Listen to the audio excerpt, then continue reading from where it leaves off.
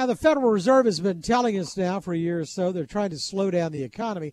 And, boy, you look at the latest economic news, and it sure looks like they're succeeding. I mean, really in every sector, employment, the service sector, home sales, applications, everything pretty much across the board looks like a slowdown. And it may be having an impact even here in North Texas and throughout the Sun Belt, which has been so hot. One person who knows this is John Hutchinson. He's the vice chairman and global head of origination for Trez Capital. They've invested probably $5 billion in real estate projects over the last decade. He joins us right now. It's good to have you with us.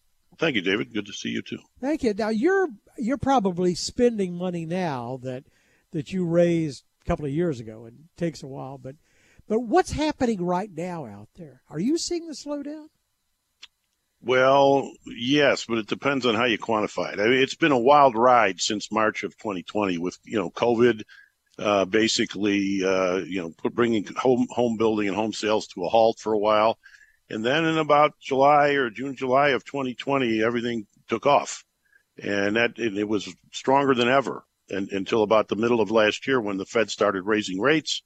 And then everything slowed down in, September, October of last year, but then started to pick up a little bit in home sales. And then in January, it was an explosive month. Many builders sold more homes in January than they'd ever sold in any month in their history. And then that continued into February, very strong month, and and March. So the first quarter of this year, in not only in Dallas, but in all the Texan cities, has been very strong. So it's Texas is kind of an anomaly. I mean, the jobs coming in, I'm sure you saw in January, Texas generated 48,000 jobs, and then in February, 58,000 jobs, leading the nation in both months, and leading the nation, continually. So we have this situation. Texas may avoid, if there's a recession. Texas may avoid the recession. Where our economy is so strong here. Now, builders aren't selling as many homes as they sold, say a year ago, but in the market is not quite as robust as it was then. But we don't need house prices to go up, 15% a year. That's not necessarily good for anybody, including the home builders. And now sales have settled down. There's a lot of incentives in the marketplace. Builders are sometimes cutting their prices, but many times using their incentives to buy down mortgages. And this is an area for the home buyers. This is an area you really know well. I know because you're president of Ryland for a long, long time. So the housing market adjusting is still fairly strong. What about lenders? Now, what Trez is sort of a non-bank commercial real estate lender. That's correct. But That's the banks themselves look like they're pulling in their horns. Well, banks are, and we finance a lot of projects, a lot of lot development projects, big master plan communities, particularly in the Dallas area and in Houston and throughout the South. But these are projects that have a duration of 5 to 7 years, and we advance the money to develop the lots, put in the infrastructure, put in the amenities and that sort of thing. And we've done a lot of that. We've done that since 2010, and we have loaned out over $3 billion on lot development projects since 2010. In addition to that, we do multifamily construction loans and other things. But residential is our prime focus. Residential in one form or another. These big developments, though, around here are just remarkable. We were talking the other day to Rex Clendenning way up towards Salina, that area. But one of the areas you're in is an area, and I'm virtually a native for this area, and I never thought about Grand Prairie more than a few seconds the entire time, but not anymore. And you're involved in this Mayfield Groves, but right. Grand Prairie is just going through a renaissance. Well, Grand Prairie is a great location. It's halfway between Dallas and Fort Worth. It's direct access to the airport.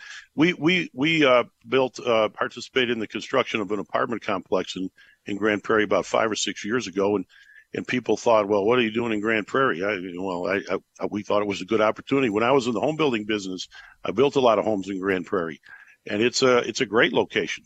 and there's a lot going on in that area. Absolutely. And it's because of access. And George W. Bush has helped a lot. Yes, that's where the property Mayfair is there at 161 in I-20, and that area there is pristine. I mean, a lot of new developments, and the city's got big facilities there. The city's putting a lot of money into entertainment facilities for its citizens.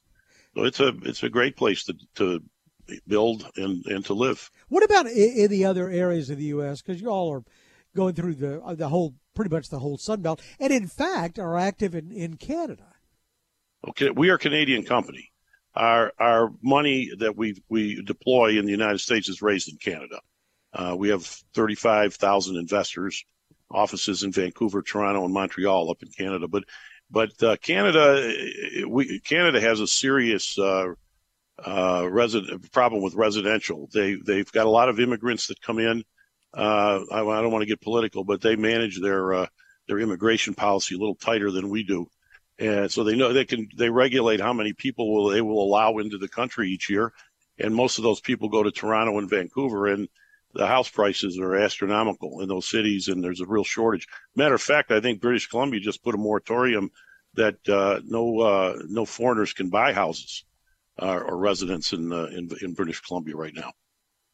So it's a different world, but they have a shortage of housing just like we do in some of our states. One thing I will caution people about is the home building business and the home sales, on a national basis, you've got to dig through the national numbers and look at the local numbers, and what might be happening in Illinois, is different what's happening in Texas. And with so many people moving here and leaving some of our states like Illinois and New York and California and Seattle, you saw where Fisher Investments was leaving Seattle because of the recent Supreme Court decision in Washington about taxes.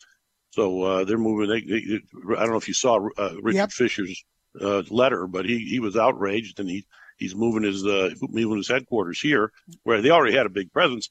But that's going to, I think, lead to more companies leaving Washington and coming here or going elsewhere. Yeah, that's right. Ken Fisher, I know. Ken Fisher wrote that letter down here. So everybody though is laboring under the same interest rates, and you and I go way back, and so by historical standards, these are not high interest rates. They are not.